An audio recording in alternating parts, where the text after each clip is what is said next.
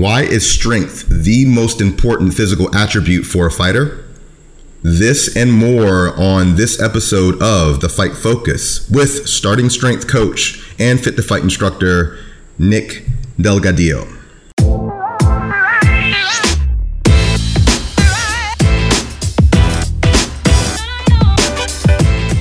What's up, everybody? This is Buck Grant. I reached out to Nick a week ago about a comment that was made on social media about strength and conditioning, not actually knowing how much this guy truly knew about the topic. Nick has been making human beings stronger for many years.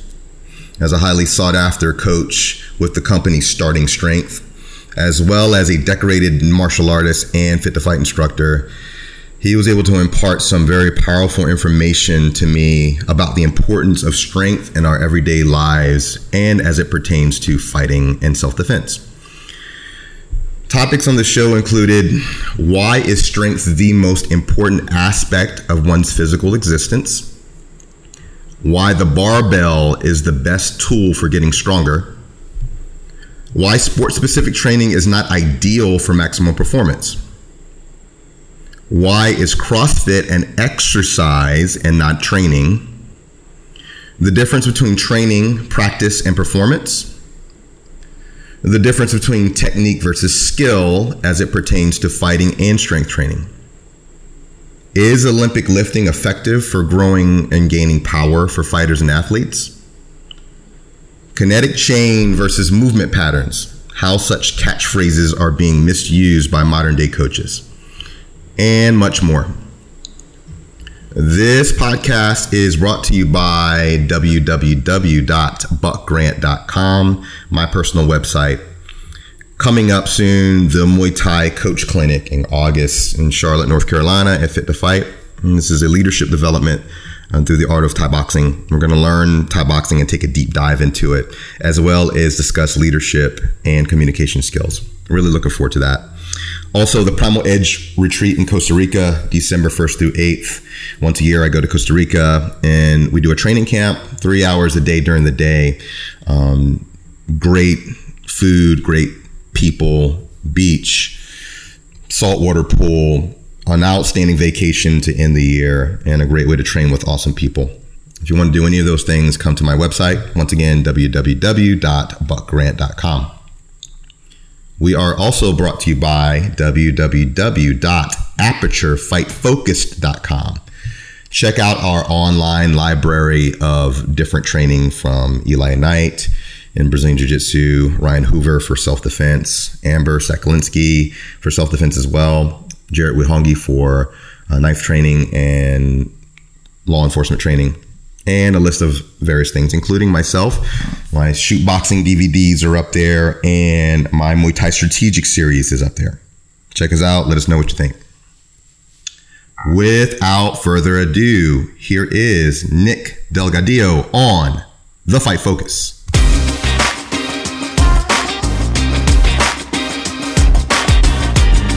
All right, everybody. Welcome to The Fight Focus podcast.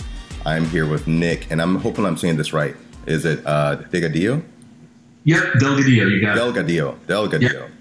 Yep. See, trying to practice my culturalness. Thanks for coming on the show, man. I appreciate you being here.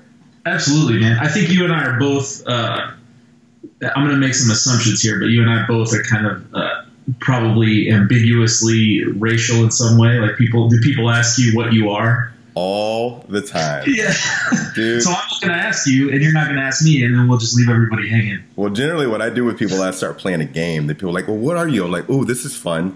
Guess. And then I let them scramble. I had Filipino aunties start talking to me in Tagalog when I was walking into like 7-Elevens. I'm like, I got nothing. Nothing. You know, Puerto Ricans will start talking to me in Spanish. I'm like, I'm sorry. I can't help you. Right, I know un poquito. I know a little bit. I've had the same. The first one I remember was I was at a football camp way back. I was like a sophomore in high school, and it wasn't like at my school. It was at one I traveled to, and this dude comes up to me and he's like, "You Indian?" And I was like, no, like, what are you talking about? I never even thought about it. He was like, oh, okay. All right. I get it. Yeah. Like Native American Indian? Yeah. Right. Yeah. He was, because he was. And but I get that all the time. I get people just come up and start saying things to me in a different language or something. Yeah. I mean, isn't everybody a little bit Indian? Like, that's the kind of the thing to say, right? Yeah, I think so. I'm 1/16 Cherokee on my mom's side. 1/38. Yeah, 1/38. Yeah, I'm looking for my reparations. It's just stupid. Yeah. So, dude, like, I found out about you through Ryan Hoover. He was like, man, you got to really talk to Nick, especially when all this, CrossFit self-defense stuff kind of blew the internet up for a hot minute. Right. And I called you. You were, gave me a ton of information in a really short period of time. I'm like, oh man, I got to get this guy on the show. And then I started looking at your background, and I knew you were a CrossFit. A Fit to Fight affiliate. Yeah. And I knew that you were into strength and conditioning, which I was like, oh, okay, well, yeah, he knows some stuff. And then I was like, oh, no, this guy really knows some stuff. So I felt like an idiot. So I apologize about not knowing anything about you before I called you. But you're with Starting Strength, you're with Fit to Fight. You have a pretty diverse background. So I was going to just start by like getting a little bit of like kind of background information, maybe starting with the martial arts side of it, because I think you and I have some pretty similar backgrounds as far as what we trained in before. Okay. Yeah, so I started, my first taste of martial arts was in Muay Thai way back. I started probably in 2001 or so. Who'd you train with? I'm from St. Louis, so I trained with a group of guys. Ron Smith's Muay Thai Academy in St. Louis. Okay. Jermaine Andre was my main teacher.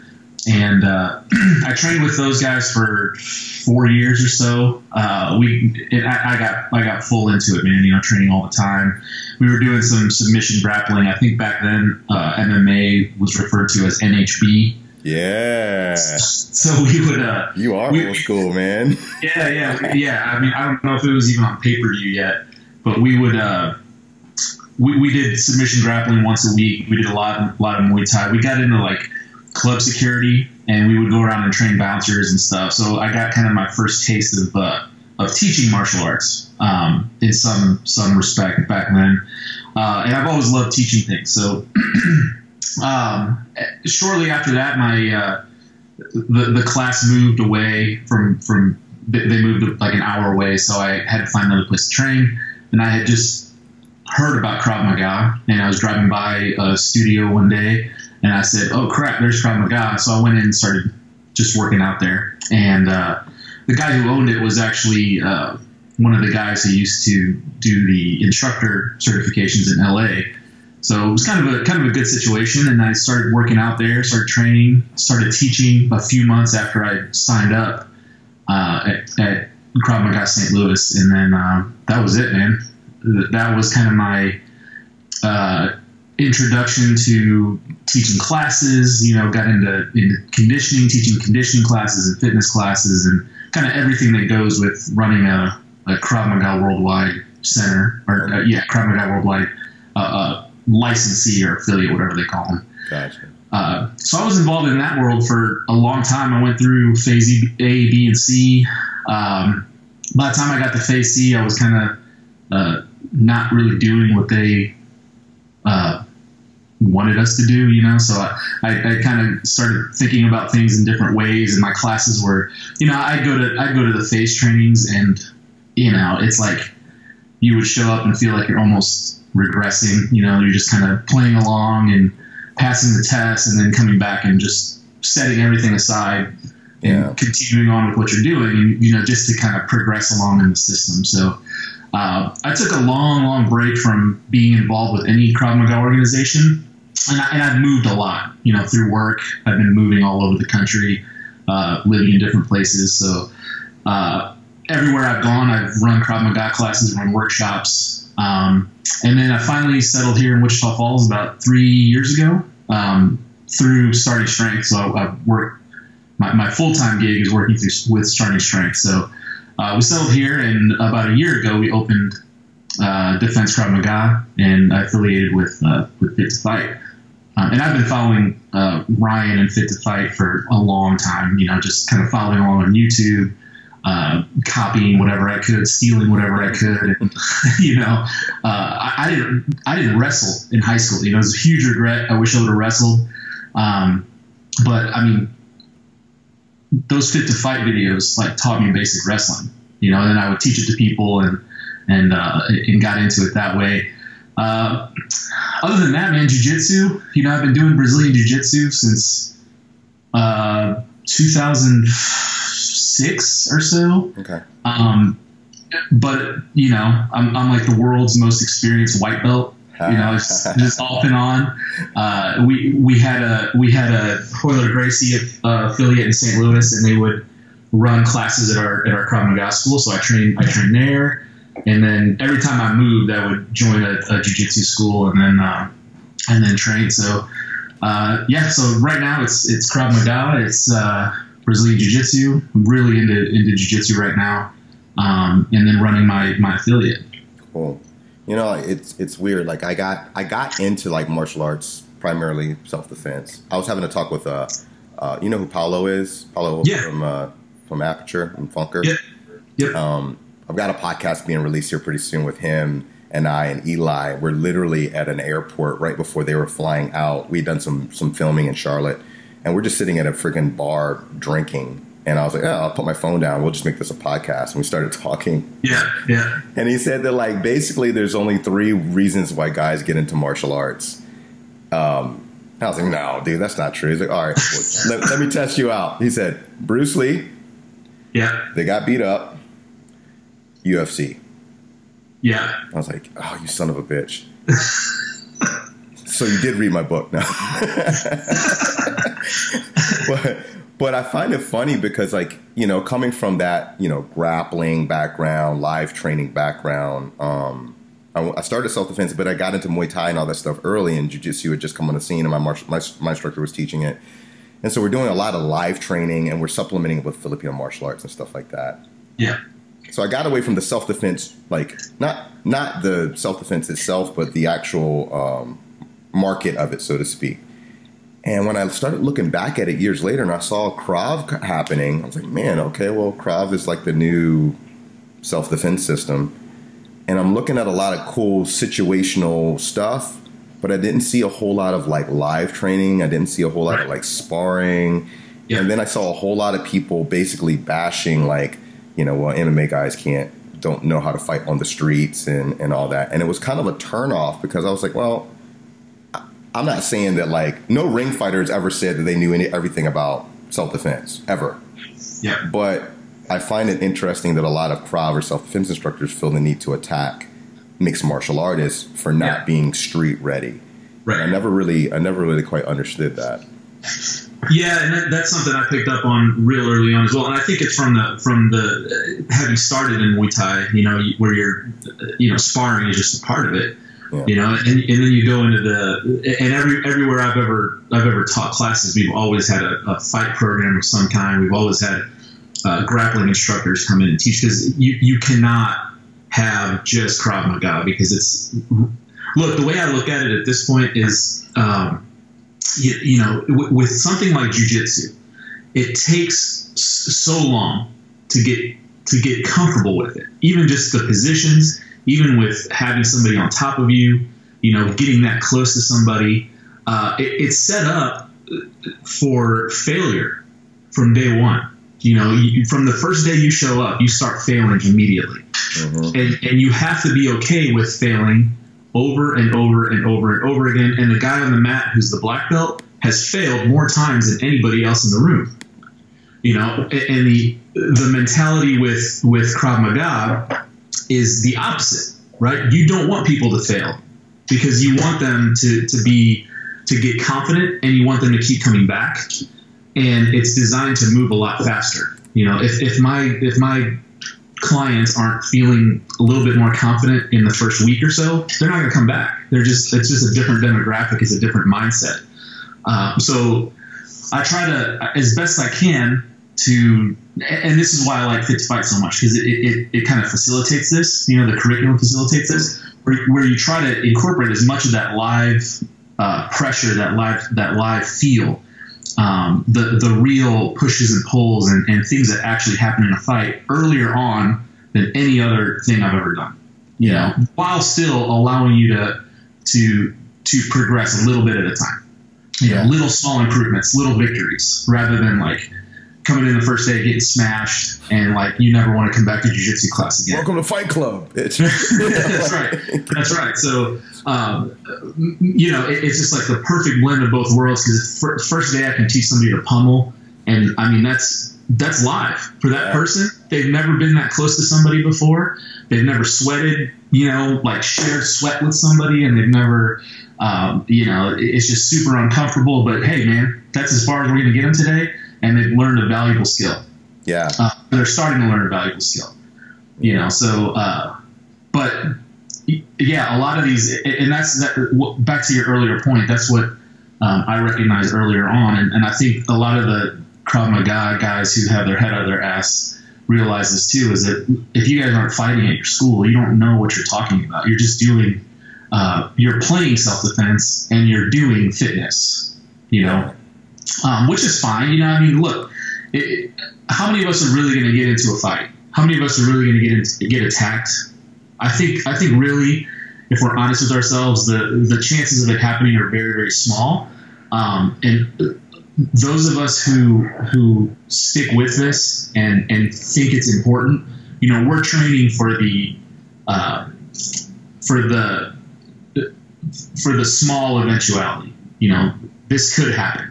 And it's bad enough, the potential is bad enough that it's worth it to train this much, right? So I think for the vast majority of people who are going to their office, working, and then coming to your Krav Maga center, primarily they're looking for a good workout, looking to have fun, maybe learn some self-defense on the side. And that's cool, you know, but you can't take that and then extrapolate it to now you're a fighter. You know, unless you have a really, really solid curriculum that actually does that, you know, a system that actually does that, and most of the Krav Maga systems don't. It's just too slow. The skill, there's no skill. You know, you're learning techniques. You're not learning skill.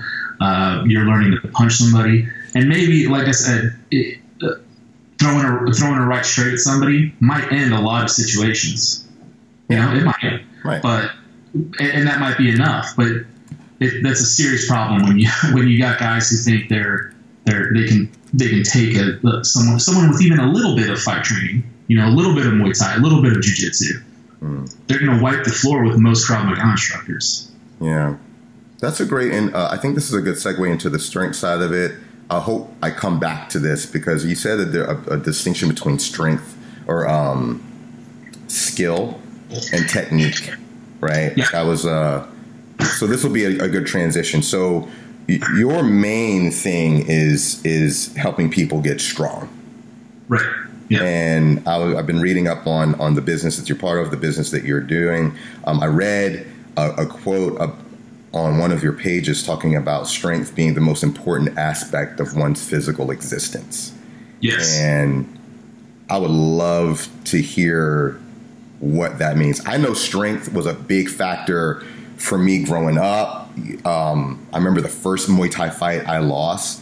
It was like skill was pretty even, but that dude was just way stronger than I was. Right. And the thing that took me from an average fighter to a better fighter was getting stronger. But I'd like to hear your point on that. Why you guys take that standpoint on it? Yeah, well, we spend this is a very long conversation, so I'm gonna try to be as brief as possible.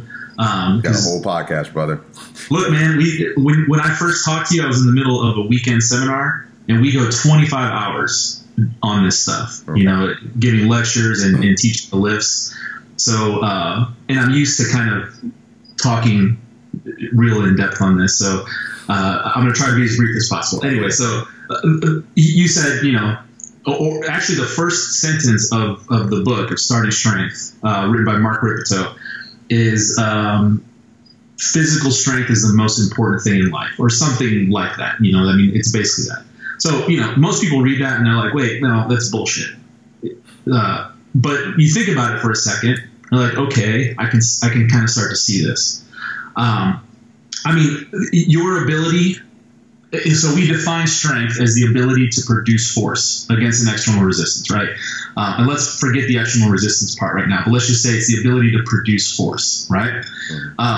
And when people think about strength, it's got some connotations. It brings up some imagery, and people are thinking of a power lifter or somebody in a gym doing a bench press or something like that. But strength, again, if we're going to just define it as the ability to produce force, strength is how you interact with everything.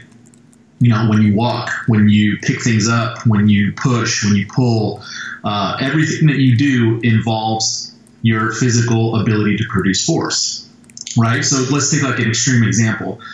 When somebody's grandma falls down, right? They fall down, they break their hip, and then a lot of bad things happen, and life gets real rough for them. Why is it that they fall down? Okay. Now, some people will tell you it's because they lost their balance. Some people will tell you they don't have core strength. You know, all these different things. But let's just talk about balance in terms of strength. So every time you walk, you're disrupting your center of mass, right? You're moving your center of mass. You're falling essentially, and then you're catching yourself, right? And then you take another step. It's a controlled fall, and you catch yourself. If you're just standing and somebody knocks you over, the wind blows, or you kind of lose your balance a little bit, your ability to be able to overcome that disruption in your center of mass versus your base of support is an expression of strength, right? And we don't ever think about that because we're young, we're healthy, and it's just not in our scope of thinking, right? But for the 70-year-old lady who's been sedentary for the last 20 years, every small perturbation of her center of balance becomes a huge effort, right? Mm-hmm. So like if she's at the grocery store and somebody bumps into her, she's got to use a huge percentage of her strength to not fall down, right? And it's in other words, to overcome that shift in her center of mass versus her center of her base of support. Does that make sense?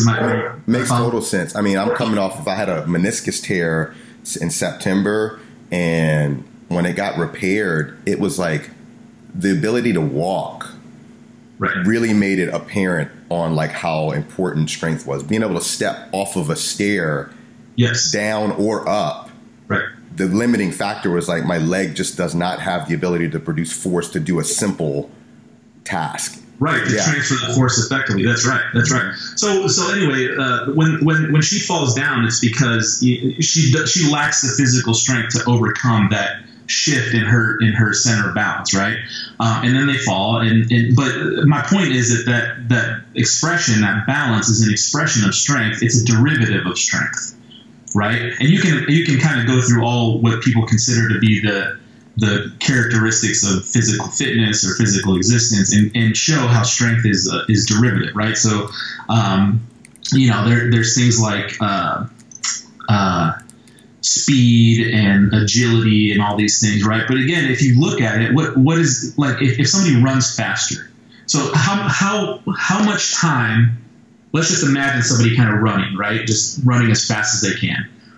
Every stroke of their foot against the floor is a force production event, right? Mm-hmm. So you have a small amount of time, whatever that amount of time is, to produce as much force as you possibly can when your foot hits the floor to propel you forward, right? Now, a lot of that's going to be neurological, right? People are naturally fast or naturally slow based on their how much, type 1 versus type 2 and fast twitch, slow twitch, their genetic endowment. Right, but that's nothing we can control. Right, you're born with what you're born. You're either going to be explosive or you're not. But what you can control out of that equation, out of that force production equation, or that power equation, right? So power being force times time over distance. What you can control over that in that equation is the amount of force that you can produce when your foot hits. Right, even though you might not turn on your muscles as quickly as somebody who's super explosive, how much force you're producing every time your foot hits the floor can be trained through strength training, right? So are you tracking with me? Makes total sense. Yeah, like okay. I've seen guys who have they'll throw like a tie kick and that thing looks slow as hell. They're not fast people, but they're strong. So when that sucker hits you, it's still like getting hit by a truck. Exactly. Yeah. So bringing it into the fight world, right? Everybody knows that the guy who's bigger and stronger can hit you harder, right? Even though they might be slow, you might be 10 times faster than the guy, and you might hit real hard. But if somebody outweighs you by 70 pounds and they're just a little bit slower than you, they're going to hit you much harder. Yeah. Right. Because they're stronger, they can produce more force. And then on the conditioning side of things, there's two ways to look at it, right? So as you get stronger, everything that you do, that's sub-maximal, right? So let's just say you train your deadlift. Your deadlift is the heaviest lift that you can do, right? And you train that to a certain extent, and that number in your head, whatever that load is the heaviest weight that you can lift. Everything else that you do is a percentage of that, right? So, for example, picking up a medicine ball, right? That is a percentage of the deadlift, okay? So, or of your maximal strength. So, let's say you deadlift 400 pounds. Medicine ball weighs 20 pounds. Or a better example, let's say you only deadlift 200 pounds and the medicine ball weighs 20 pounds, or the kettlebell, or whatever it is, right? It's a smaller percentage. So as you increase your maximal strength, whatever the implement or the tool or whatever thing you are training with is, it becomes a smaller percentage of your maximal strength. Makes sense? So if your job is to swing a 40-pound kettlebell 100 times, and you deadlift 225 pounds, you are doing whatever that percentage is 100 times. It's hard, right? If your deadlift is now 500 pounds, now that 40-pound kettlebell is a smaller percentage of your strength. Yeah. So do you see the implications there? So either the kettlebell is the kettlebell's lighter for you, right? Lighter with air quotes here. Yeah. So that means that you can go faster. You can do more reps in a given amount of time. Or whatever fixed effort. So let's say you're only supposed to do it 50 times, that becomes easier, right? Does that make sense? For sure. So as far as moving your own body, like moving your own ass through space, as you get stronger, moving yourself becomes easier. So you become a little bit faster, right? It takes less effort. It takes less effort to throw a hard punch. It takes less effort to absorb a punch. It takes less effort to sweep somebody, you know? So you can go harder or you can use less energy. Yeah, that makes total sense. Two ways to think about it. So, that's kind of the quick down and dirty idea of strength and how it applies to all this stuff. But you also have to you also have to define your terms, right? So, and this is kind of where we get into the training conversation. So if we're gonna say that strength is the most general adaptation, meaning that getting stronger will apply to more physical attributes than anything else, right? So what a lot of people will do is try to train their conditioning, or they'll try to train their balance or their speed, and they'll try to train these things individually when they haven't worked up to a base level of strength, right? So my point and our point at Starting Strength in general is that you need to achieve a base level of strength before working on and specializing on the skill of the individual performance aspects or characteristics, right? Because so then that comes down to the question of programming and what's your primary objective. So if I'm a martial artist, for example, been doing it for years, or I'm about to get into martial arts, would it make sense then for a person to have would a person have to have a decent strength base before they could start martial arts? Not necessarily before they start, but the point that I'm going to make is that your time outside of your time off the mat. Okay, so think about training and think about practice, right? We have to define our terms. So training, we need to define as taking a physical attribute and improving it over time. Right, and we're talking about in strength and conditioning terms, right? Because when we talk about martial arts, we just always call it training, and that is what you're doing, right? You're training, but really what you're doing is practicing. right? You're practicing your skill, you're improving fixed movement patterns, and you're getting better at those movement patterns, getting more efficient at those movement patterns, and applying whatever physical attributes are improving to the sport or to the activity through your practice. Okay, so on the mat, that's practice, right? When you go to the tournament, when you go to the fight, that's your performance, right? That's like the culmination of all your training and all your practice into a performance. So in strength and conditioning terms, or we're kind of the only ones that really talk about this in these terms. So like we have to spend some time discussing what the terms actually mean. Right. Training is taking your strength or your cardio or whatever and saying, this is where I am today, this is where I need to be, and this is how I'm going to get there, right? And then that process is what you call training. Make sense? Mm-hmm. So the point is that for somebody who has not done a strength training program, the best thing that they can do to improve all of their physical attributes is to do a strength training program.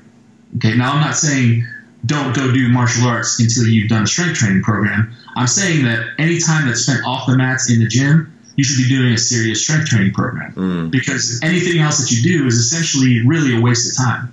You know, you'll feel like you're doing something, but your time spent outside of the gym is best used following a strength-based program.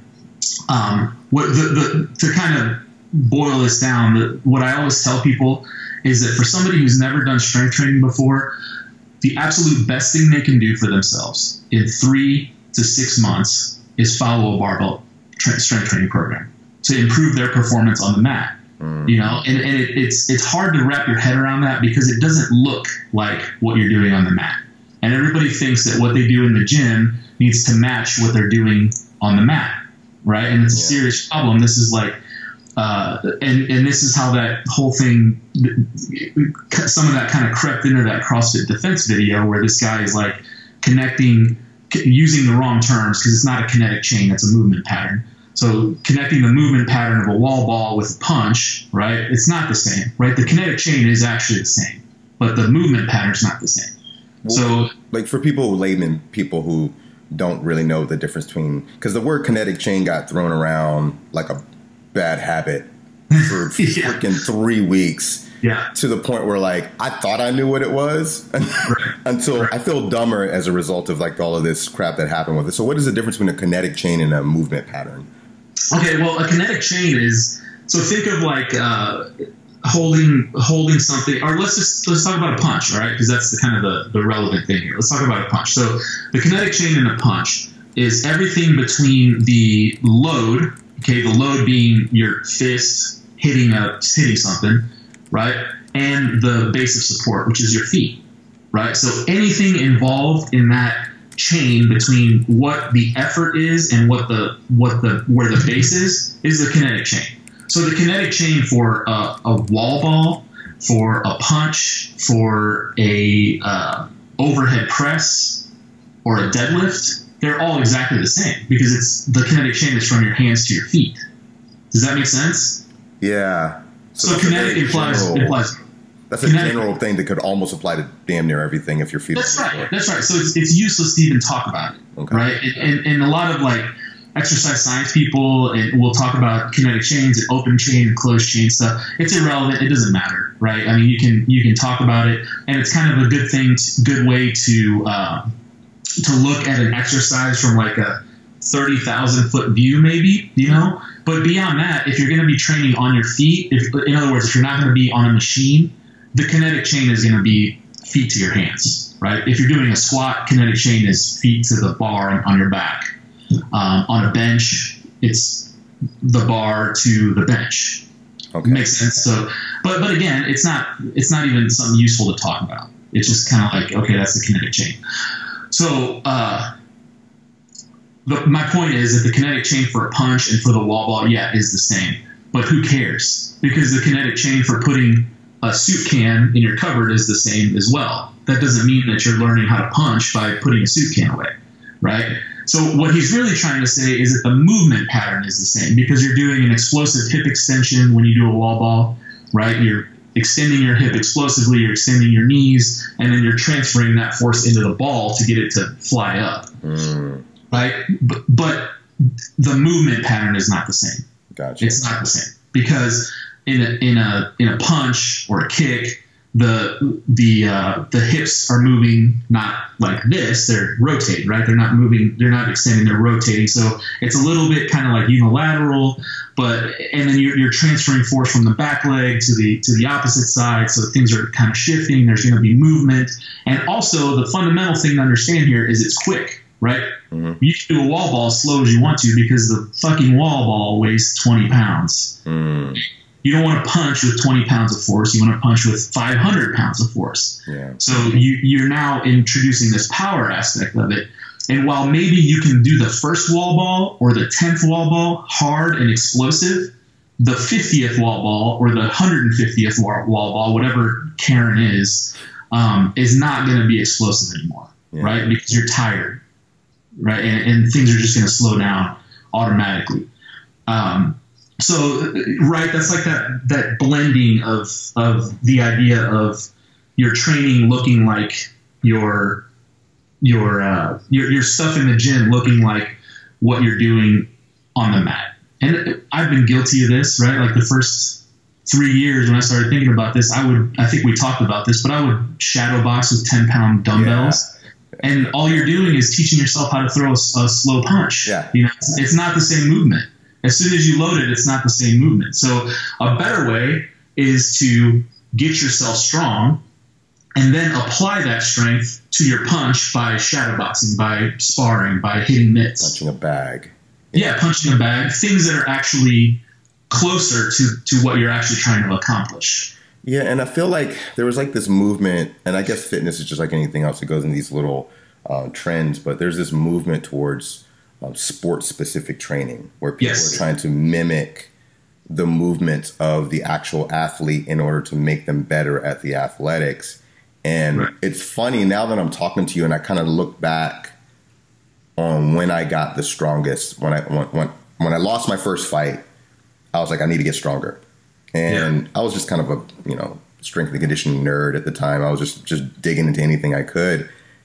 And the best bang for my buck, because I knew I couldn't be in the gym forever lifting weights because I had to have energy for kickboxing, but I would literally squat, bench, deadlift, pull up. Hey, there you go. Yeah, I was like, hey, that's it. That's all I got time for. And it seems to be the thing that makes me the strongest. And I remember I was 25, and for the record, everyone, I wasn't on steroids. Primarily because I couldn't afford them. Yeah, if you squat 315, you're on steroids. I don't know if you know that. 315, wow, man. I'm used to the gills, bro. Yeah, right. If you squat 405, man, you're definitely on steroids. Oh my god, yeah, your nuts have retracted into your body at that point. But seriously, like at 25 years old, doing squats, deadlifts, bench press, and even just adding in pull-ups. I went from in a year from 155 to 175. Yeah. 20 pounds. Now, of course, I was 25 years old, right? Eating like a horse or whatever. But it was the biggest bang for my buck. And it didn't smoke me when I was going into the gym to go train. And then I could just get strong at kicking by kicking. Yep. And transfer. Yeah, that's exactly right. That's exactly right. And what the trap that people fall in, I mentioned this a little bit earlier, is that, if you go into the gym and you squat, you bench, you deadlift, you squat, you press, you deadlift, maybe do a little bit of Olympic lifting. At the end of that workout, you don't feel wrecked, right? You don't feel like you do at the end of a hard sparring session. You don't feel like you do after 5 or 6 rounds of rolling. So people are equating that feeling with effectiveness, or being sore with effectiveness, right? So that's kind of that's the main reason in our world that people kind of get away from simple barbell stuff, because it just doesn't feel hard, right? Until you start adding weight to the bar, right? Until you start trying to fight for that next PR, that next 5 pounds on the bar, it doesn't really get hard for a while. But so why is it that you gain the weight, that you got stronger, if strength is going to be the way that you're going to improve all these other physical characteristics, we have to talk about why strength, or how to acquire the strength. So strength is the most general adaptation. Strength will apply across the board to all the other physical attributes, other than like specialized, highly cardiovascular stuff like marathon running, right? If somebody's going to run marathons, they don't need to lift weights heavy, right? I mean, it'll help them a little bit in the off season, but they need to go run marathons. Like they need to just run for miles and miles and miles. Yeah. But for everybody else, people who do glycolytic stuff, highly anaerobic stuff, which fighting is, strength is gonna give you the most bang for the buck. So how do you get strong? And this is kind of the next thing. Is it machines? Is it barbells? Is it CrossFit? People will tell you that CrossFit is a strength program. Bullshit. It's not a strength program. A strength program means that you are controlling the variables that are going to produce strength, right? The adaptation the stress has to match the adaptation. Okay. So if you're looking for a strength adaptation, you have to take something that's going to use lots of joints, lots of muscle mass, that's going to load your whole body, and that you can progressively add weight to. Okay. And the things that fit those criteria the best are squats, like you mentioned, squat, deadlift, the overhead press, the bench press, and to some extent the Olympic lifts, the snatch and the snatch and the clean. For strength purposes, power snatch, power clean typically work better. But if you're spending 4 or 5 days on the training martial arts, you probably only have time to do 4 lifts: squat, press, deadlift, squat, bench, deadlift, and that's a strength program right there. It's 4 lifts, and you go in and you do them. It takes you an hour to an hour and a half with warm ups and rest and all that stuff. And you only have to go in 3 days a week. You're hitting every single muscle in your body, and not only that, but every muscle is doing its exact share of the work to move that load. Right? So in other words, like if you're doing an overhead press, your deltoids and your traps, the big muscles that move the shoulder, are doing their job of moving the shoulder, and the muscles that provide support, like the rotator cuff and the smaller muscles in your upper back, they're doing their job to support the load over their head. So you don't have to worry about like working your rotator cuff, because it's all being taken care of by this one highly efficient, very, very stressful lift. Does that make sense? Yeah, it makes total sense. I had a strength coach. I was talking to a strength coach once about, this has been my year to kind of reboot my body. I had a really rough 2 years before this, tons of injuries, dealing with a lot of stress. And I've been getting back into like strength routines, conditioning routines. I'm training more, and I'm 42, so I address that. But I feel great at 42, so it's not really a factor. But when I was talking to him about like conditioning workouts, like doing some type of like either strongman type stuff, like I did some sled work stuff yesterday. I asked him like, what was the point of doing that? And he was like, well, in your sport, because of where you are, generally it's easier for you to game your sport. Meaning like if I spar, I can coast a little bit. I know when to rest. I know how to recover. So I'm not getting the same bang for my buck, unless I'm in there with a killer, and then that guy's not giving me any space. Is there any validity then to doing conditioning training outside of your sport if that's a factor? Does that make sense at all, or is there another way to approach it? Absolutely, yeah. So and that's an excellent point. So look, you've got to think about this long term, right? So when I tell people to do strength training, you're going to focus exclusively on strength training for 3 to 6 months, right? And what that does is it gets what people call the novice phase, or the noob gains you see on the internet, or it kind of takes care of that aspect of it, right? Because literally there's nothing better you can do. If you walk into the gym and you can only squat 100 pounds, getting your squat up to 250 pounds is going to produce a vast improvement in your overall physical fitness. Okay.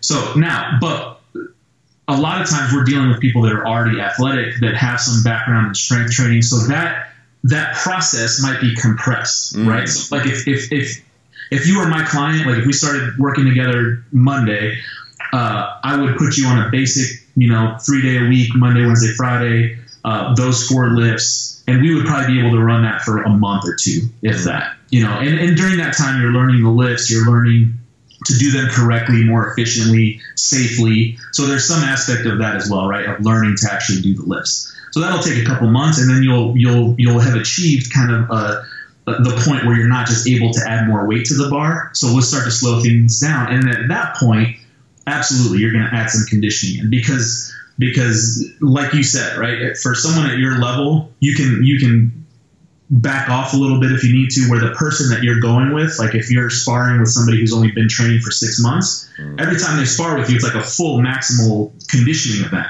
where you can kind of relax and just work with them a little bit. So yeah, absolutely, that supplemental conditioning will work. But what does that conditioning need to look like?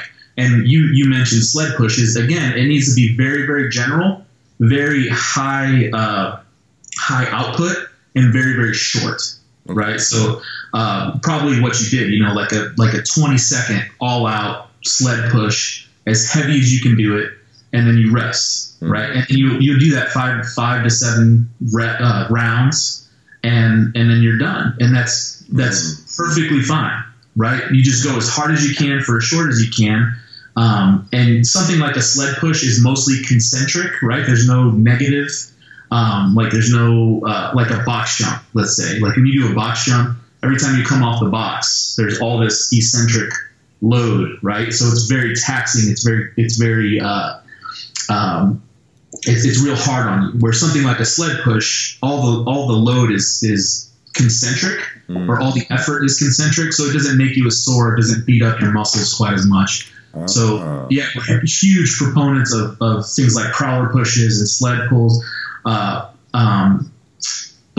at the correct dose, right? Okay. So you do as much as you need and not more, and not less. Less is going to be not effective. Too much is going to cut into your training on the mat, right? So you kind of, and that can be trained too. So let's say you did a sled push with 90 pounds. Next time you do it with 110 pounds, or you add another round, or you go 30 seconds rather than 20 seconds. Yeah. But those kind of things tend to have huge carryover, right? Because again, they're very general. Yeah. What people will try to do is take a sled and they'll load it kind of light, and they'll say, okay, well, I spar for 5 minutes at a time, 1 minute break, so I'll push the sled for 5 minutes, right? But that's not really what you need to do, right? Because when you're fighting, you're not going for 5 minutes. You're going for 2 seconds, rest, 2 seconds, rest, 2 seconds, rest, 5 seconds, rest, 10 seconds, rest. It's really, really high output for a very, very short time. So what you need to train is the ability to catch your breath essentially in a really, really quick time. That makes sense, because the workout I did yesterday, do you know who Aaron Janetti is? Yeah, I do. Yeah, Aaron. I got to the gym on Monday and I was like, Aaron, I need a workout. Help. He's like, sweet, got you. And he just sent me something because I was like, man, I need to move. So he sent me it was like prowler push, ring push up. I just told him what equipment I had on me. He was like, prowler push for basically 50 yards. It's about a 10 to 15 second exertion, heavy. He had me do ring push-ups, and then he had me do step ups, 1 minute rest and go again. And it was every time I did it, it got increasingly, it did 7 rounds and I was done. That was it. I would go out about my day, go do my thing. And it was the same. I felt like I could go hard every time versus I had a friend come up to me and look and go, oh, is that a CrossFit workout? I was like, no, if it was CrossFit, it would be for time. There would be no 1 minute rest period. And by the end of it, the prowler push would probably look like shit. Might as well be a prowler crawl. And I wouldn't have the same quality of movement. That's right. And the exertion. So as your ability to go really hard decreases, you kind of move into different energy systems, right? Which don't actually match the adaptation that you're looking for, right? Because if you're pushing that sled, let's just take an extreme example. Let's say you push the sled for a mile, right? And you go as hard as you can. So the first 10 seconds of that are going to be as hard as you can. And then what does the next 20 minutes of that look like? It's just like you crawling behind the thing. Yeah. You know? So what we're trying to do is maximize how many efforts you have at that high output, where you can put out a lot of output and just get completely rested. Like if I put somebody on a prowler workout, I'll have them do 5 to 7 rounds, and I'll tell them no more than 30 seconds, so that's going to usually be 50 to 100 feet or so. Load it up as heavy as you can. I don't care if you walk it or if you sprint it, doesn't matter to me. Just go hard, and then rest about 90 seconds to 2 minutes. Like I want the person to be completely recovered before they go again, because you're training yourself you're training that recovery time essentially, right? And in that 30 seconds or so, I want you to strip all the oxygen, all the substrate, everything you possibly can out of your system by going as hard as you can, and then forcing yourself to recover in a fixed amount of time. Yeah. So, so that kind of stuff is super effective. But again, I wouldn't put somebody on that until they've achieved a base level of strength. And what does that mean? I'm not saying people should be powerlifters. I'm not interested in that at all. I'm just saying you need to be strong first. Right? Get some strength, then start going into more specific things. And really, at the end of the day, even for somebody who's been training for 2 years or 3 years or 10 years, their time in the gym is not going to look that much different from how it did early on, right? They're going to be handling more weight. They might actually be doing less exercises. For somebody who's doing a bunch of jiu-jitsu or sparring, they might squat twice a week, deadlift once a week, and then alternate upper body lift like a press and a bench. And then they might do a prowler once or twice a week, or no prowler, right? Because if you're rolling hard, you don't need to do any additional conditioning.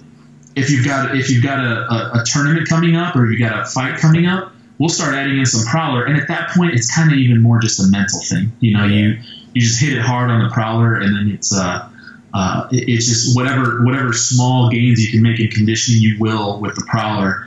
But and then when you get on the mat, you just feel a lot better. Your recovery. But there's no need to like people will do. I'm going to fight 3-minute rounds, so I'm going to do this conditioning thing for 6-minute rounds. Because if I can go for 6 minutes, I can go for 3 minutes. No, go a minute and a half and go harder. Yeah. Like, I don't know why this, my mind works in movies often. No, mine does too. Yeah. You know what I mean? I find myself when I'm teaching, I'm like, you guys remember in Predator or and people are all like, the time. About, man? Yeah. What movie was that when the guy was like, what's better than 6-minute abs? 7-minute abs. I think it was there's something about Mary or something, and the guy was like, no, not 7, no 6. 6 is the number 6. The fitness world does that, though. It's like when the Tabata circuit first came out, 20 seconds on, 10 seconds off. Everyone's like, well, look, 20 seconds on, 10 seconds off is good. When 40 and 20 must be better. And what's even better than that? 60 and 30. And it's like, I did a 4x Tabata. I did a 12x Tabata. Okay, you're missing the point. You're missing the point. You're missing the point. So why? So tell me then, why the barbell? What is the inherent benefit of the barbell as far as producing really strong athletes? Yeah, it's a great question, man. So the way we present it at our seminars and in the book is there's 3 criteria. Okay, you want to select exercises that are that use the most muscle mass over the longest effective range of motion and allow you to use the most weight.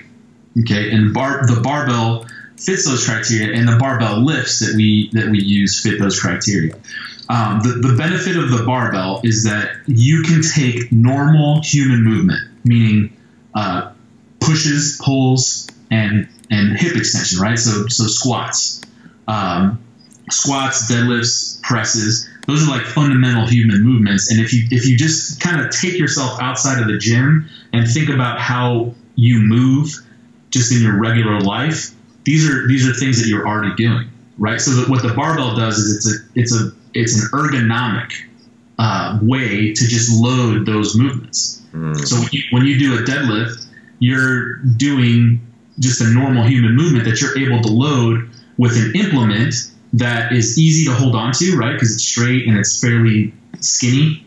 And then also you can load it up very, very precisely, right? So from day one, when I first teach somebody how to deadlift, most guys will deadlift 135 at least. Most women will deadlift 65 pounds to 95 pounds at least. And so I'll start them at that, and I'll teach them how to do a correct deadlift, and then we'll just add weight. And kind of when the form starts to break down a little bit, I'll say, all right, that's your starting weight, right? And then next time you come in, we'll add a little bit of weight to this. But that precision of being able to reproduce the movement exactly the same, and also be able to load it up incrementally is why the barbells are so effective, right? Because you don't have to deal with like the balance issue, right? So a popular thing in like personal training and functional training is to do movements that on an unstable surface, right? You stand on a Bosu ball or you stand on a wobble board or something, but not only are you trying to produce force, but you're also having to practice the skill of balancing on whatever the implement is. So there's too many variables going on, right? There's too many things that you are working on at the same time. And not only that, they're completely ineffective. But you understand what I'm saying. So if you get somebody and you give them like a 5-pound chrome or pink dumbbell, and you say, okay, stand on this wobbly thing, and then bend over and touch the ground, and then stand back up. It's really hard for them, right? It's really hard for them. But in order to get better at that thing, what do they have to do? They have to practice that a bunch of times, because the load is the 5-pound dumbbell is inconsequential, right? They might as well just not even have it in your hand. Yeah. So they're practicing like balancing on this thing essentially, and then after like 6 weeks of personal training, you can finally touch the ground. But what have you accomplished by doing that? You've accomplished learning how to balance on a wobbly thing, right? Where if I show you how to deadlift day one, and then you're doing the exact same movement, right? Normal loaded human movement. And I'm just loading that movement over the course of 6 weeks. We can put 200 pounds on your deadlift, maybe more depending on how athletic you are, 300 pounds, whatever. So we put a bunch of weight on that bar, and you've done the same movement pattern, and the only variable that has changed is the load on the bar, right? So we can, how better can you gauge strength? There's nothing else going on. And also, at the same time, you're gaining all the benefits of the additional strength. Yeah. It's a lot more quantifiable of an approach. Like quantifiable is the way yeah, exactly. That's exactly right. Because that was an issue with like even with the CrossFit. Like they would, say things like, if your Fran time went down, then you're getting more fit. Right. But there's also, like any sport, there's a gaming component to that too, right? Like I can get better at my butterfly pull up. So therefore I can cycle through it better. Or I found a rep scheme that I can game to allow me to like pick up the bar a little bit faster. So there's a lot of ways to get around it, but there's no way to game your deadlift. Like, I guess you could pick it up ugly.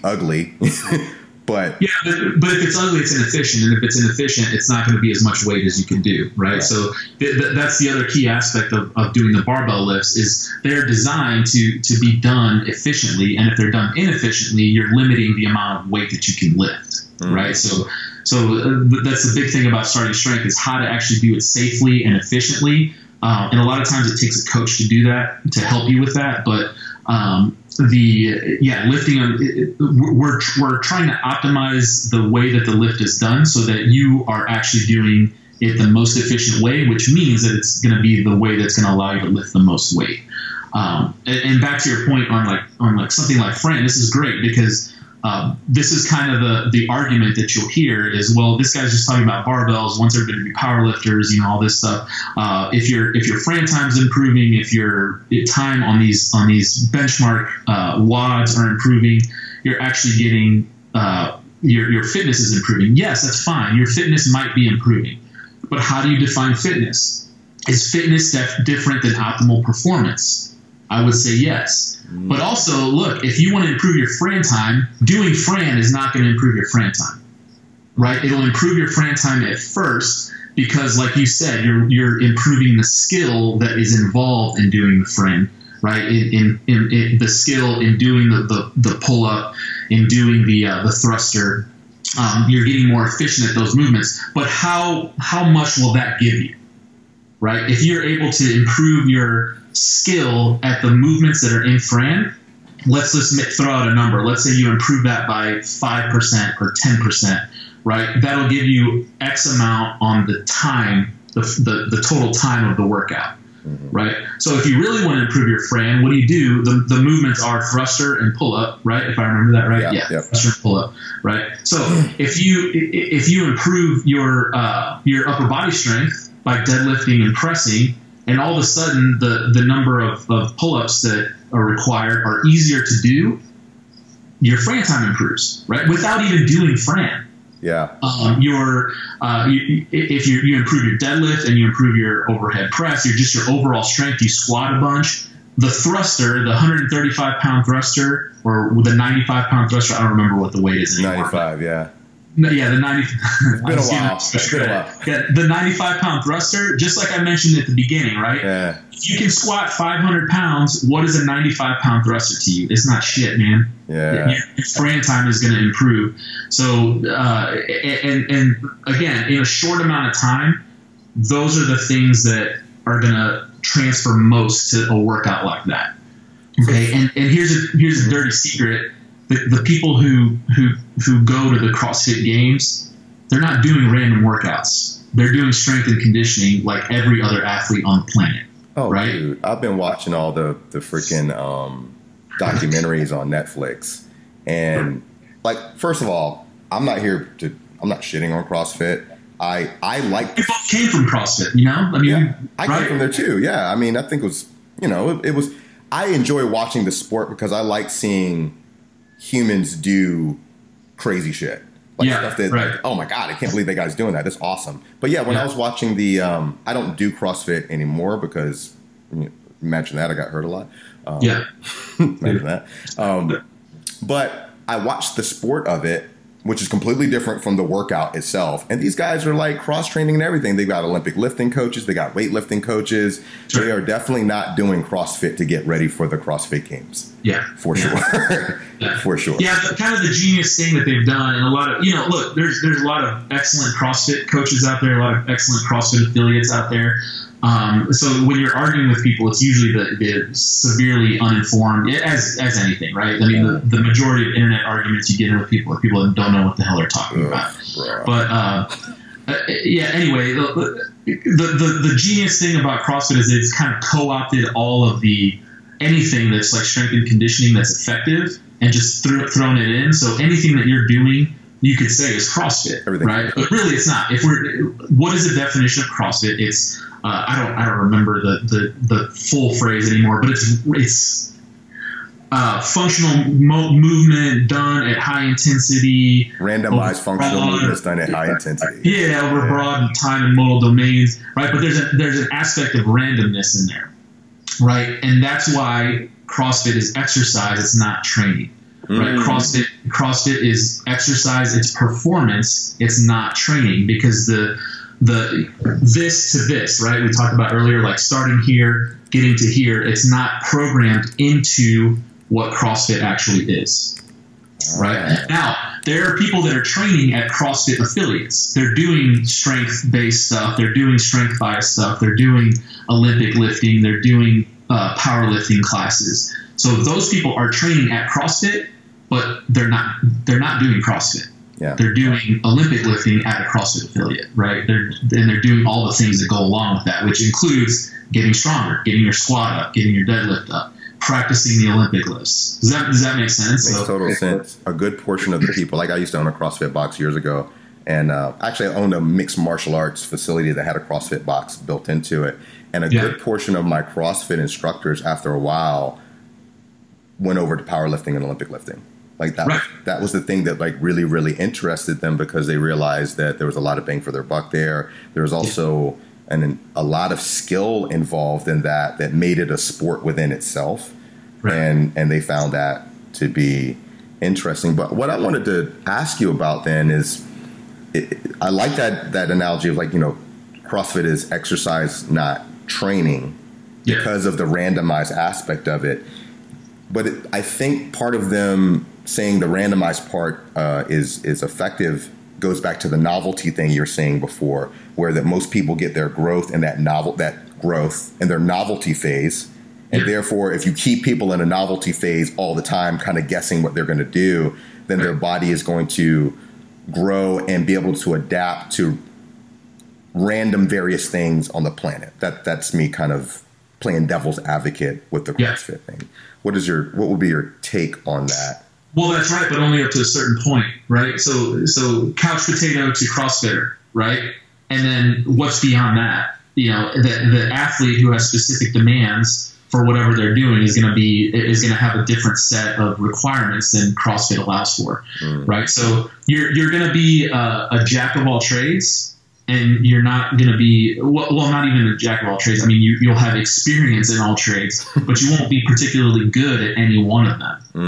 Right? So, and that's appealing at first, right? And you brought up an excellent point. People go into the Olympic lifting, they go into powerlifting, and CrossFit is an excellent introduction to serious training, right? The awesome thing that CrossFit has done for a company like ours, and for strength coaches and for Olympic lifting coaches, is it's brought barbells and hard training to the masses, right? So like everybody's mom knows that if they want to lift barbells and they want to have muscles, they're going to go to CrossFit and they're going to sweat, right? But there's a limiting effect because of how damaging the workouts are. Workout to workout. Some people thrive on that and they love it. Like they love beating the shit out of themselves.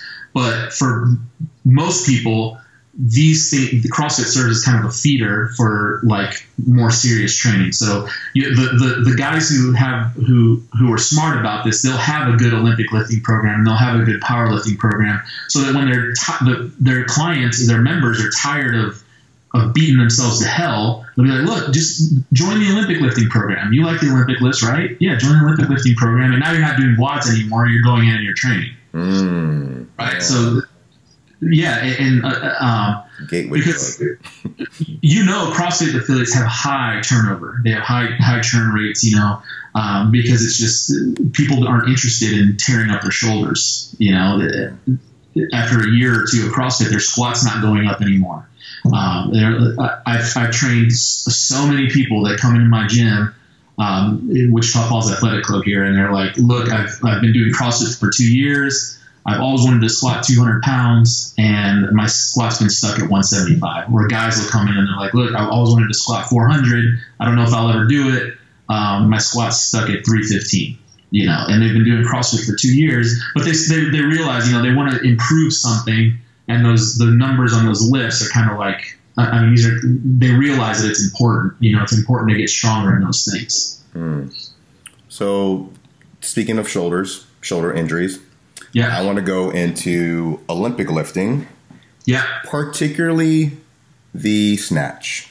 Okay. So I've talked to a couple of I'm getting different feedbacks from different coaches about snatch, don't snatch. Is it even important for not only the average person, but the average and professional athlete who wants to generate more power? They want to be stronger, but is concerned with the inherent, I would say, safety issue of the snatch. When people talk about movement patterns and things of that nature, after talking to you and understanding that the exercise doesn't have to mimic your sport in order to be effective, but I do have a hard time looking at the snatch and going like, bang for the buck, is that the best way to generate power without ripping people's shoulders in half? And okay, no, look, the snatch is cool, it's awesome, but it depends on what your goals are. So let me start by saying the snatch will not transfer much into any athletic thing as far as like improving your foot speed or any of the things that people try to do the snatch for, right? All that stuff is inherent in the snatch, but it's just a part of the movement. And once you learn how to snatch, how quickly you move your feet and all this stuff is not going to get any better. outside the context of doing the snatch. Gotcha. All right. Now that's like a confusing way of really saying just no. So let me tell you where the snatch fits into a strength and conditioning program. Okay. So for a very explosive athlete, all right, meaning somebody, and the way we're going to define explosive is somebody who can turn on a lot of motor units very, very quickly. So the guys who have very high vertical jumps, the guys who are playing college football, NFL athletes, the very, very gifted athletes. The snatch is a way to train power production along with strength. Okay, so you're doing your squats, you're doing your deadlifts, you're doing your presses, and then you're also doing the Olympic lifts to train power along with strength. Okay. Now makes sense so far? Yeah. So the problem with the snatch is it's light, right? Now for somebody who's extremely strong and extremely explosive, even though that's light, it's still going to be a fairly heavy weight, so they're still going to be able to derive some training effect from that lift. For the vast majority of us normal people who are not natural gifted athletes, the snatch is a skill in and of itself that you may or may not choose to do. Okay. Now, if your training time in the gym is limited, I'd say don't do it. There's no need to, because if you can deadlift 400 pounds, let's say you can clean 225, what are you going to snatch? 155, 165?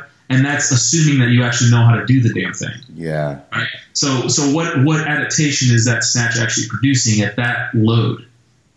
It's not producing a strength adaptation, right? You're working on power a little bit, but if you're not particularly explosive, that time is best spent just training on the mat, right? It's training at martial arts. Yeah. Or whatever your sport. I'm sorry? Or whatever your sport. Or whatever, yeah, whatever it is. So if you're now with all that said, it's a great lift. It's cool. It's fun to do. So I think there's value in learning how to do it. If you're going to be a barbell coach, I think that you need to know how to do and teach a snatch, because it's kind of a fundamental thing. But outside of that, it's not necessary for most people. And the shoulder situation, if somebody's got particularly bad shoulders, no, I wouldn't have them snatch. Now, what I will have people do if they really want to snatch and their shoulders are bad is I'll have them split snatch. I don't know if you know what that is, but you know how when you jerk, you split your feet. Mm-hmm. So you can snatch that way too. It's kind of an old school way of doing it. Huh. If you look at pictures or videos from like the 50s and 60s or before, excuse me, you'll see guys doing split snatches. It's really cool looking. Huh. So when you split snatch, your torso stays more vertical, okay. Right? When you do a squat snatch, your torso is more horizontal, so it puts your shoulders at this kind of weird angle. Yeah. When you do a split snatch, you stay vertical, and then most guys are able to split snatch just fine, even if they have the bad shoulders. So if you like doing snatches, you should do them. Yeah. But don't kid yourself about what that's doing in terms of your martial arts training. Yeah. Right. So keep it in perspective. It's not helping. I'm just going to take the leap here and say it's not going to help your martial arts, but it's a good lift to do. And it helps you work on your pulling mechanics and your speed and stuff, your speed on the lift. And it's cool, but I would have you split snatch. I wouldn't have you do a regular snatch. In other words, you're not missing out on anything by just not snatching. Gotcha. And yeah. And going back to, I guess, that what you talked about before when you're talking about producing power, if a big portion of the speed component is, let's say, genetic, some people, you're either fast or you're not. The one thing you do have control over, all people have control over massively, is building strength. And that's right. The basic fundamental lifts that you're talking about are the ones that spend most of your time on. Right. I would rather get your deadlift to 500, your rack pulls to 550 or 600, and that will produce better results in your martial arts or your sport than spending 6 months working on your snatch. Okay. If you're an Olympic lifter, obviously, right, you're going to do that. But outside of that context, it's not going to be a huge part of most people's strength and conditioning training. Okay, good deal.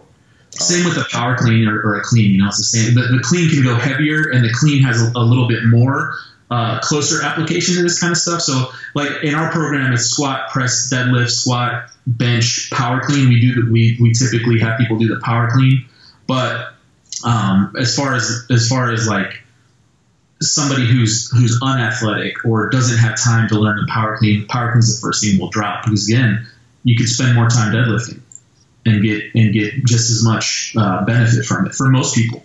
Okay. So when people are transferring over in your system from like the power lifts to introducing Olympic lifting, you would start with like the power clean and then perhaps go a little bit more into it. Okay.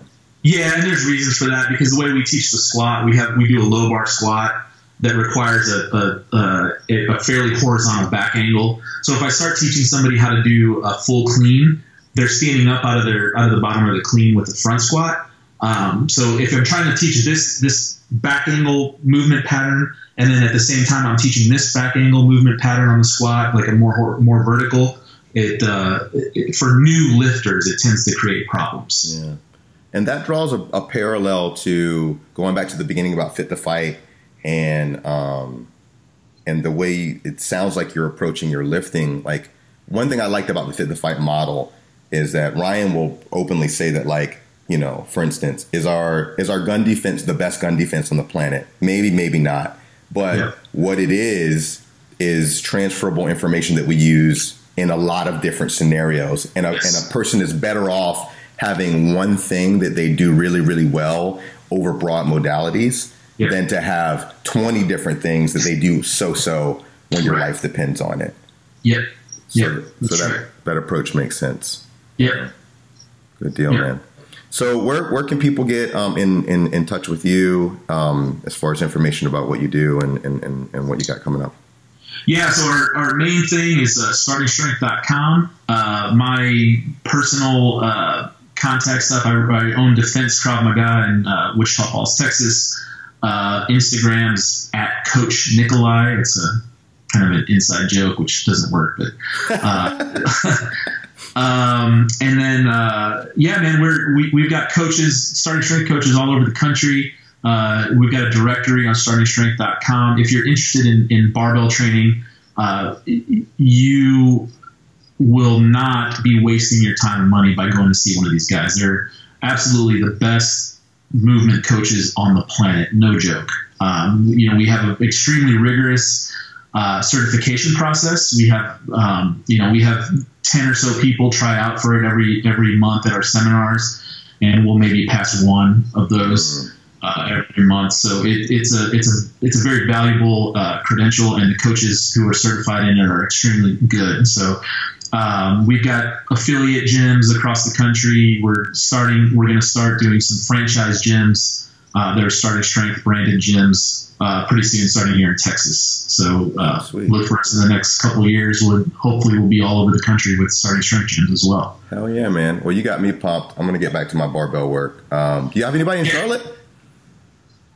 Charlotte, no, we don't. We've got some folks in North Carolina at what's the name of the town? Bogue, North Carolina. Okay, it's over on the coast. And then down in Atlanta and up in Tennessee and stuff. But you gotta come out to a seminar, man. You seem to kind of get this stuff, so I think you'll enjoy it. Man, I nerd out on this stuff, man. Like I tell people there's no secret, there's no altruism to my podcast. It is literally like I have interests. I have cool people I want to talk to that know way more about this than I do. So I figure if I'm going to talk to them anyway, I might as well record it and share it with the world. Maybe somebody else to get something out of it, you know? So right. Definitely down to come train with you guys, man. And I want to start a barbell routine now. My body's feeling good. I'm feeling healthy, better than I have in a really, really long time. So I want to get strong, man. I want to start throwing some of these big pups around. We had a guy, we did the Forge program with Fit to Fight. It was like the advanced instructor training program. Have you ever met Hassan? No. He's one of the Fit to Fight black belts. Big, strong, former football player, dude. He's talented. He knows how to shoot a gun. He knows how to kickbox. He knows how to wrestle. He is strong as an ox. Yeah. And he's done some MMA training. So him and I were going at it, bro. Like he's like 215. No, he's like 220. 220, but he's down from 265, and he still has that same strength that he had from football. That's right. Yeah. Like most people, I'm like, if they get in on a double leg on me, I'm like, oh man, I could sprawl out and pop my hips, no problem. That motherfucker threw me like I was a 10-pound child. Yeah. And I'm like, this is bullshit. Like I'm a grown ass man, and you just pick me up like I weighed nothing. Yeah. This is not happening again. I need to get strong, man. So I'm down, man. I really appreciate you getting on the show and sharing this information. I'd love to have you back. And I'm gonna come out there and train with you guys soon. Let's set up a date. Sure, man. After that. Well, thank everybody for joining the show. Remember, you are a fighter the day you decide to become one, and today might be that day. Stay focused, everyone. Take care.